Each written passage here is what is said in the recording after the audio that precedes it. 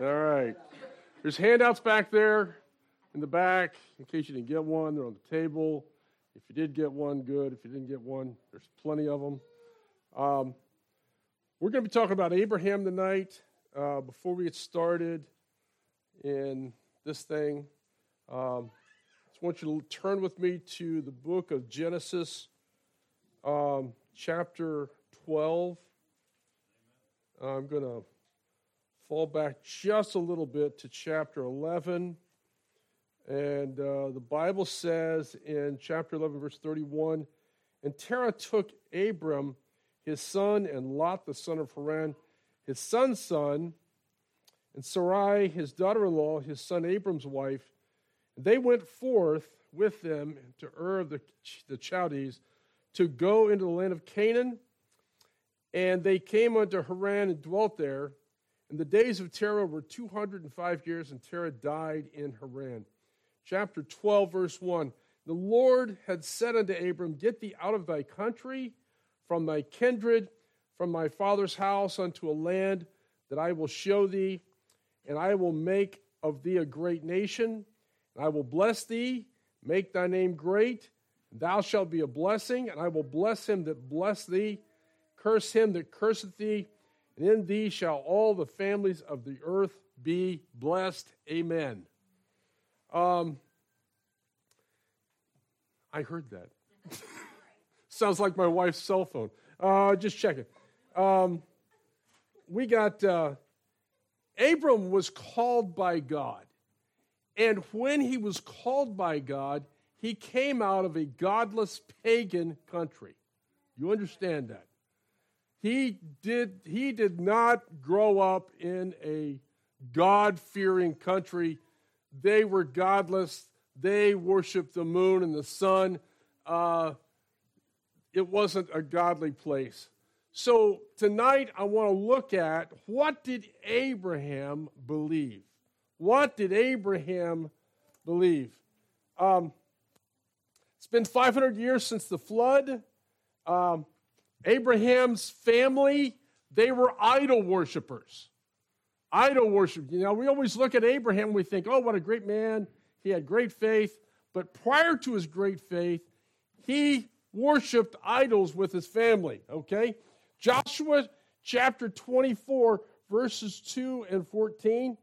Joshua 24, 2, "And Joshua said to all the people, Thus saith the Lord God of Israel, Your fathers dwelt on the other side of the flood in old time, even Terah, the father of Abraham, and the father of Nahor, and they served other gods." Excuse me. Joshua is telling the people, listen, Abraham wasn't always a good guy. I don't know about the rest of y'all, but there are times in my life I wasn't a good guy. Okay? I grew up in church, and I always haven't been a good boy. Okay? Sometimes even growing up in church, you can slip and you can move away from God. But Joshua was telling them, listen, they served other gods. Down in verse 14, "Now therefore fear the Lord and serve him in sincerity and truth. Put away the gods which your fathers served on the other side of the flood and in Egypt, and serve ye the Lord." So what happened? God called Abram to get his covenant of love, and God told Abram to get out of the pagan land, and Abram was to leave the idols behind. Leave that stuff behind. I believe, it's just me, that when you get saved, you should leave the old life behind. Okay? Don't drag it with you. Leave it behind. Move on to something better. All right? And God was going to show him this country. God had something to show Abram. And he said, you follow me, and I'm going to show you something better. And there God's going to bless him, make him a great nation. He would give him a land of rest from his enemies. And out of Abraham's seed, not seeds, but from his seed, singular, all the nations of the world would be blessed. Thank God he did that, Arlene. I'll tell you what. 4 times the Bible says that Abraham believed God and was counted to him for righteousness. All right? God says, Abram, I am thy shield and thy exceeding great reward. And with this statement, God is taking the initiative by offering his robe and his belt to Abram. So we talked about the covenant process on Sunday morning in Sunday school and how he offered a coat, offered a belt, and with the belt came the weapons and saying, this is my strength, this is my identity. He offered it to Abraham. In effect, God says, Abram, here's myself. I'm going to give you me. I am your reward. All that I am, I give to you. I am holy. I give you my holiness. I am righteous. I give you my righteousness. I give you my life. I'm pledging to lay it all down on your behalf if you will accept this covenant and enter into it with me. Listen, I don't know about you, but Abraham did not have anything to offer God. Did you have anything to offer God, preacher, when you got saved? I had nothing to offer him. He gave me everything. Everything that I have of any value, I got it from the Lord, Kevin. It came from him, okay? So God is telling him, listen, you enter this covenant with me. I got some things to give you, okay? So by splitting the animals down the middle, dividing the halves, Abraham knows that God wants to make a covenant. He knows that the blood covenant's the closest, most enduring, and it cannot be broken. Therefore, Abram knows that God is going to keep the covenant, and he doesn't have to. This is one-sided. Do you get that? God makes a covenant with Abraham that is one-sided, and he tells Abraham, I'm going to do all of these things for you. And he said, what does that mean to you? I'll tell you what it means to me. After he makes the covenant with God, Abram does some crazy things that you look back and you say, why did he do that? If he really trusted God, why did he do that? Doesn't matter. God said, I'm going to do this for you. I don't care what you do. I'm going to do these things for you. Do you get that? Listen, when Jesus Christ saved my soul, he saved me knowing what kind of guy I was. He knew what I was going to fall into, but he loved me anyway. And listen, don't y'all look at me with those eyes of yours saying, I would never do something like that. Because you've probably done the same thing I did. Okay? What's that? Or worse. There you go. Listen, God tells Abram, I am your reward.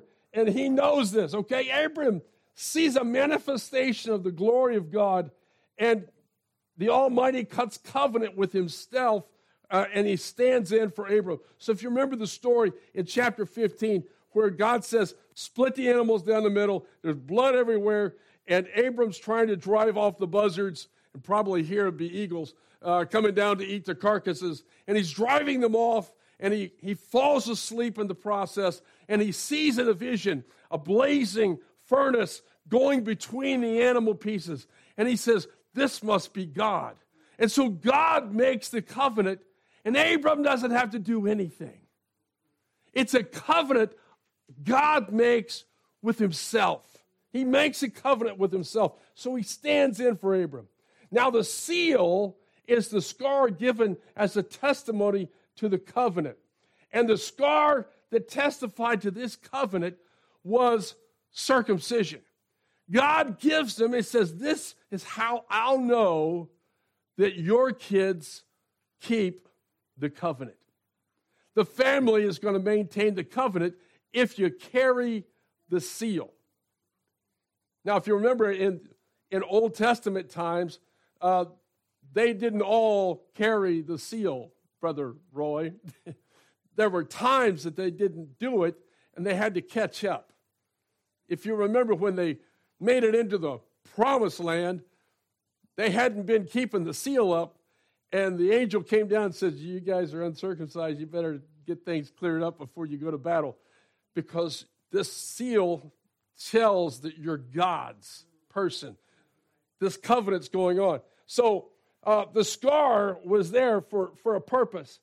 Abram's natural descendants would confirm by accepting the covenant and making the seal of circumcision on newborn males. Now, my boys, they got to see them.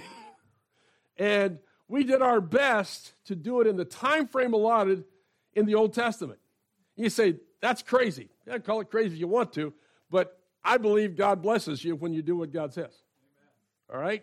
And if you do it in the time frame God says, I believe there'll be less problems in their lives. Amen. Okay? That's just me. That's what I believe. And so we did the same thing.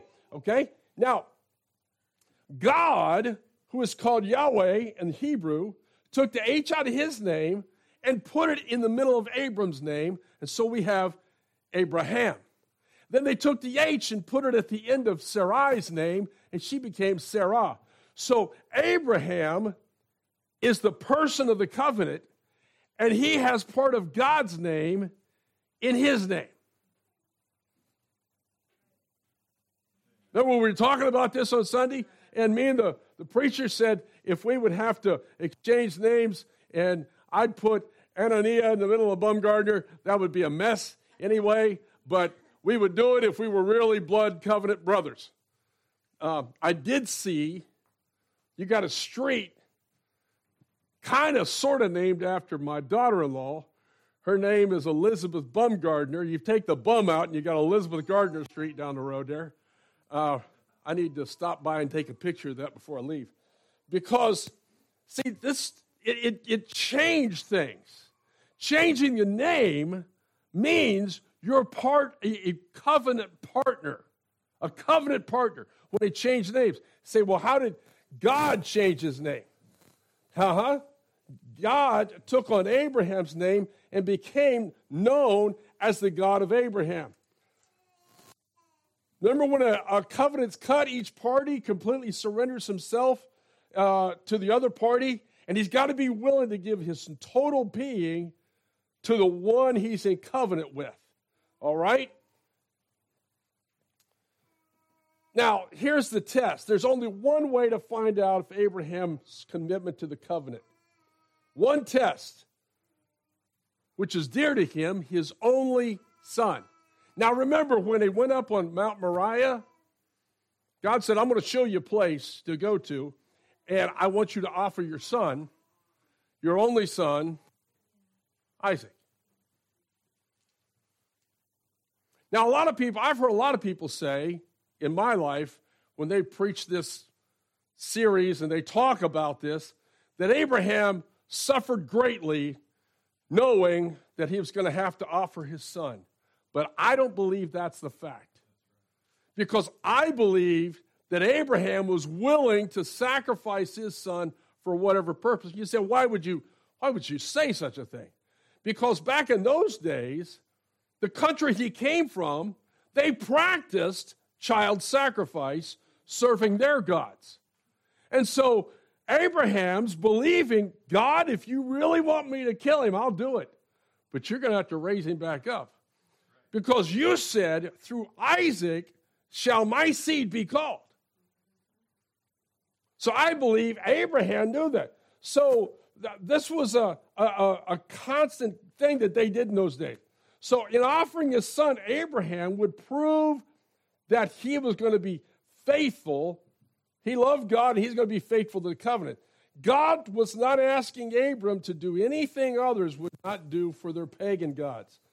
So Abraham arises early the next morning, began a 3-day journey toward a mountain city called Salem, later to be called Jerusalem. On the 3rd day of the journey, God points out Mount Moriah, where Isaac is to be sacrificed. Then Abram places the wood for the burnt offering on his shoulders, and the two of them go on together. Isaac is probably about 33.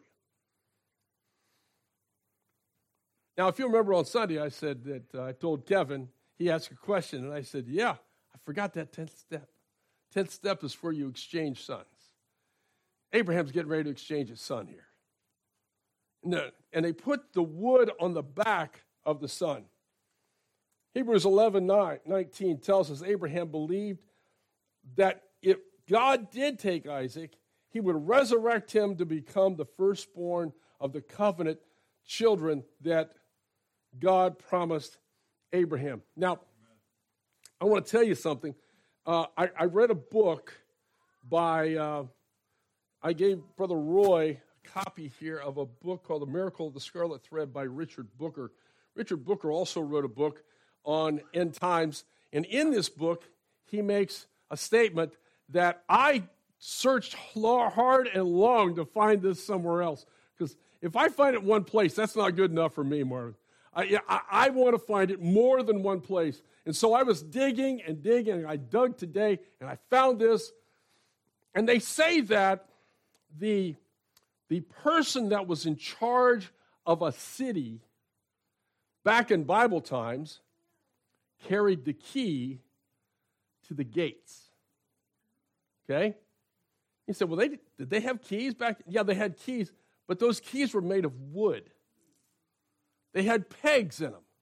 And when you would put it into the lock, like our keys have tumblers on them, these things had little pegs, and they were made for that lock, for that gate, so when you put it in and turned it, it would unlock or lock the gates to the city.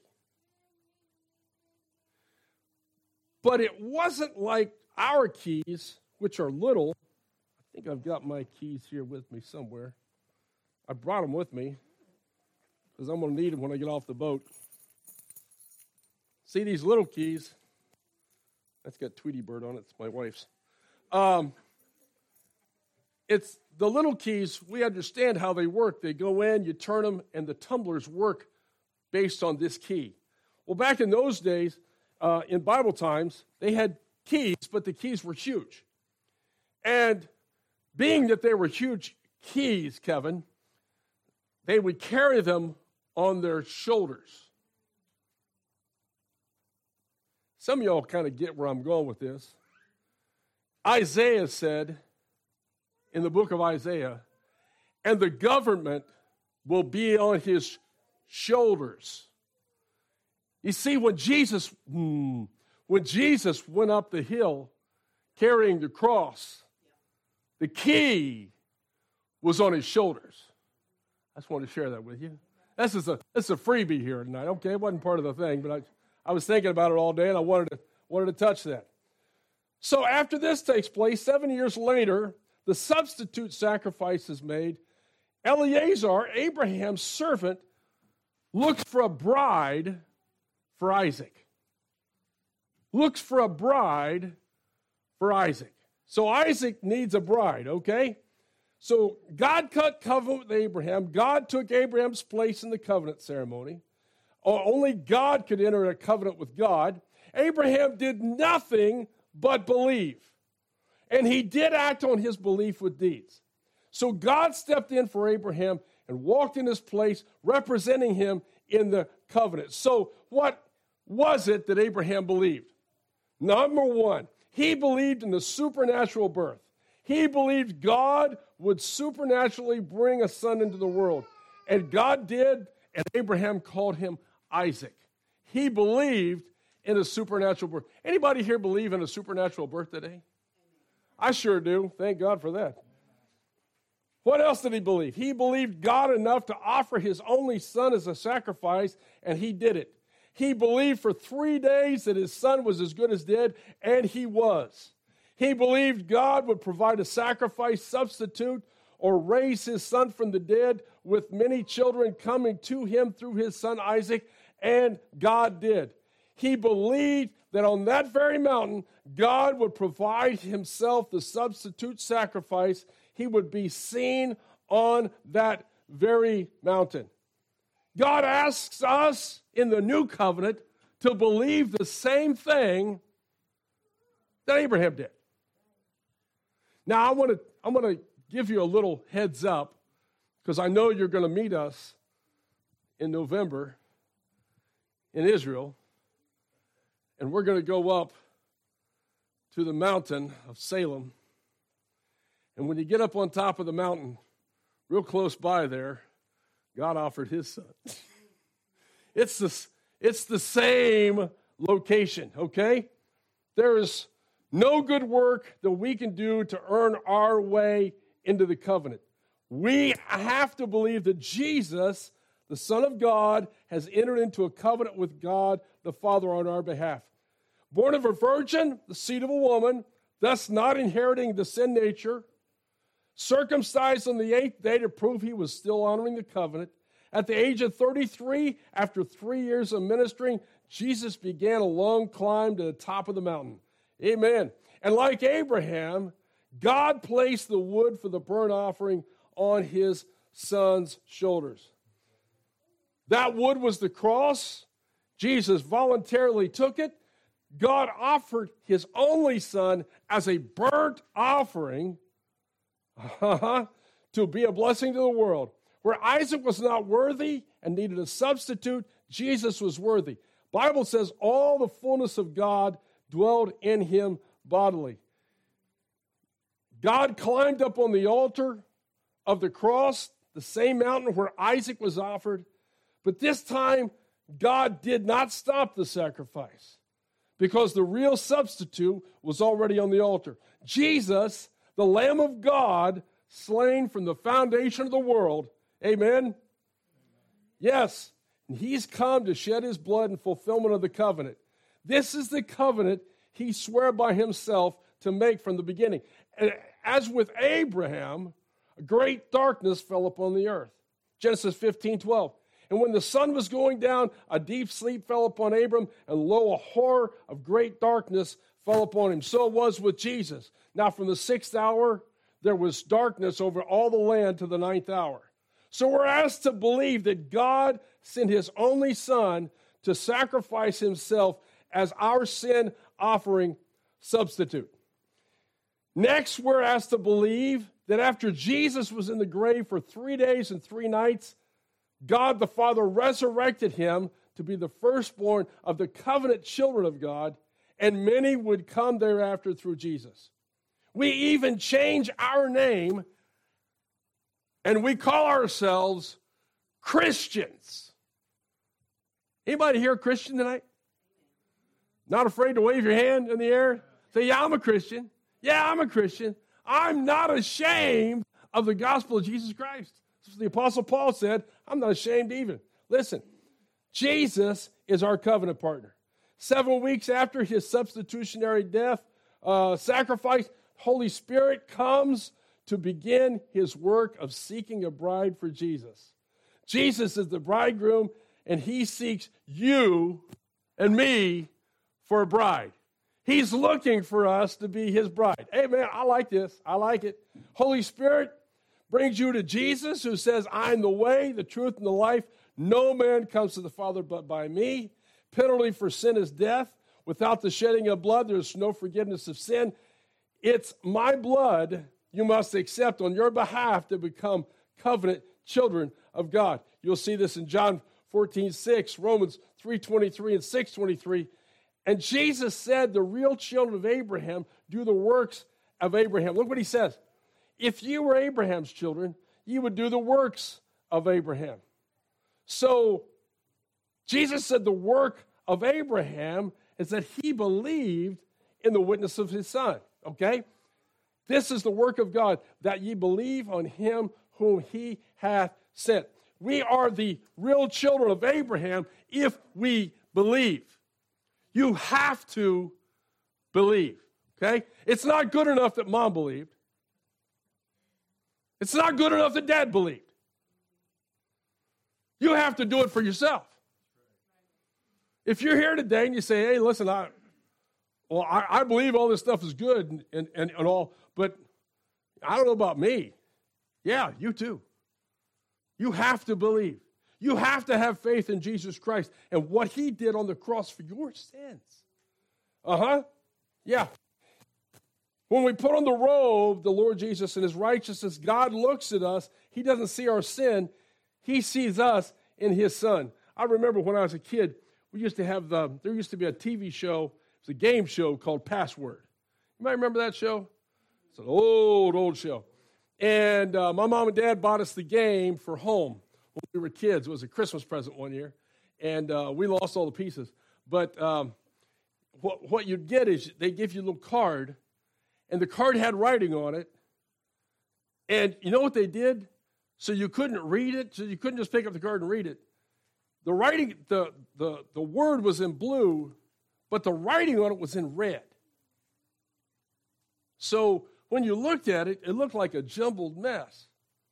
But they had this little sleeve, and when you put it inside the sleeve, you could read the writing on the card. It was like magic. You know what it was?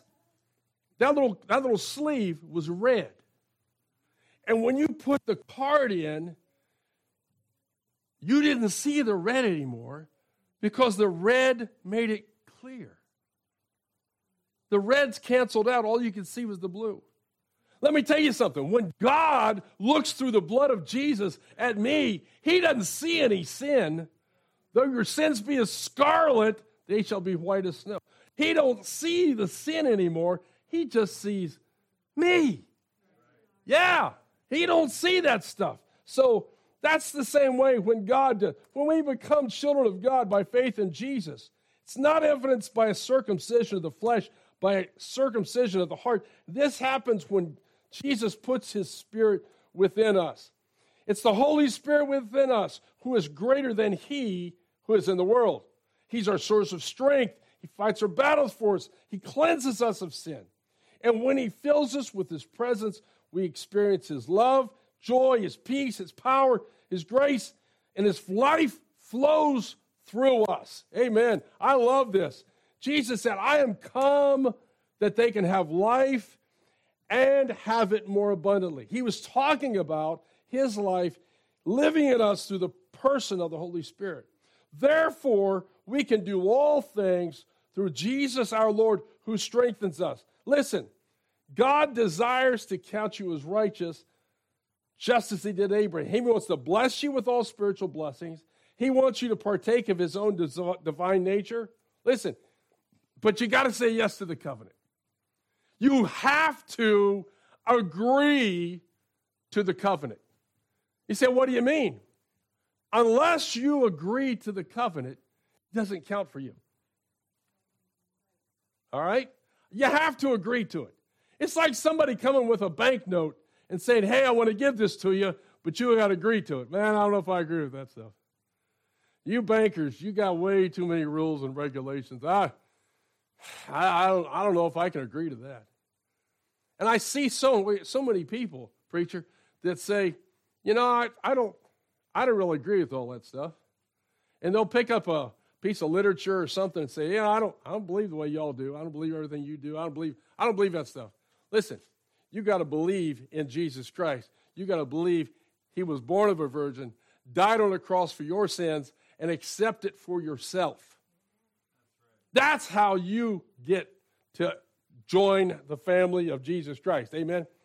So when you take Jesus Christ into your life, accepting him as the one that made the covenant, just as Abraham did, when you enter into the covenant, all the promises God made to Abraham become rightfully yours. But you have to enter into the covenant willingly. You got to choose to. It's a choice thing here. I know many times in my life I've seen lots of people say, well, I think I am. I think I'm a Christian. No, you'll know if you're a Christian. Yeah. So why is that? Because I remember as a 5-year-old boy, I'll take that back, I was 6 years old, I made a choice to follow Jesus as my Savior. You say, can 6-year-olds do that? I don't know. I'm standing up. I'm 63 now. Thank God it still works. I knelt down at an altar at 6 years old. My grandmother, God rest her soul, she knelt down with me and told me, here's how you get saved, son. And she told me that, and to this day, I remember the spot and the place of the church that we went to at the time, and I could take you back to the exact spot where I knelt down and asked Jesus Christ to come into my life and save me. Okay? 60, almost, well, from 50, that'd be 57 years ago. Still works today, all right? If you willingly enter into the covenant, you have to decide if the covenant is right for you. It's your choice. Everybody makes the choice. You got to choose for yourself. It's the covenant that Abraham got into. And I'm glad to say today, Brother Preacher, I made the same choice. I'm part of the covenant. Are you? Anybody here tonight may not be. I'm going to ask the musicians to come. I'm going to have a word of prayer. And if you need to make a decision in your life to follow Jesus Christ, maybe you've never done it. You know, I've seen preachers get up and they'll look over the audience and they'll say, this person's saved, this person's not. Guess what? I don't know if you're saved or not. And I don't take a fact that you've come to church here all your life that means that you're a Christian. I don't know. Only God knows, okay? So that being the case, I'm going to have a word of prayer, and I'm going to ask the pastor to come up and close out the service any way he sees fit, okay? Let's pray. Father, we thank you, Lord, for this day. I thank you, Lord, for the covenant that Abraham entered into. And he entered into it on your behalf because you made the covenant. His son was going to be the sacrifice, but it was really your son that was sacrificed. Thank you for Jesus and for what he did on the cross. Father, I pray, Lord, tonight, if there's somebody here who hasn't made a decision to follow Jesus Christ as their Savior, maybe they'll do it tonight, God. Father, I pray that this time will be a blessing to someone's life. Holy Spirit, have your way in every life tonight, we pray. In Jesus' name, amen.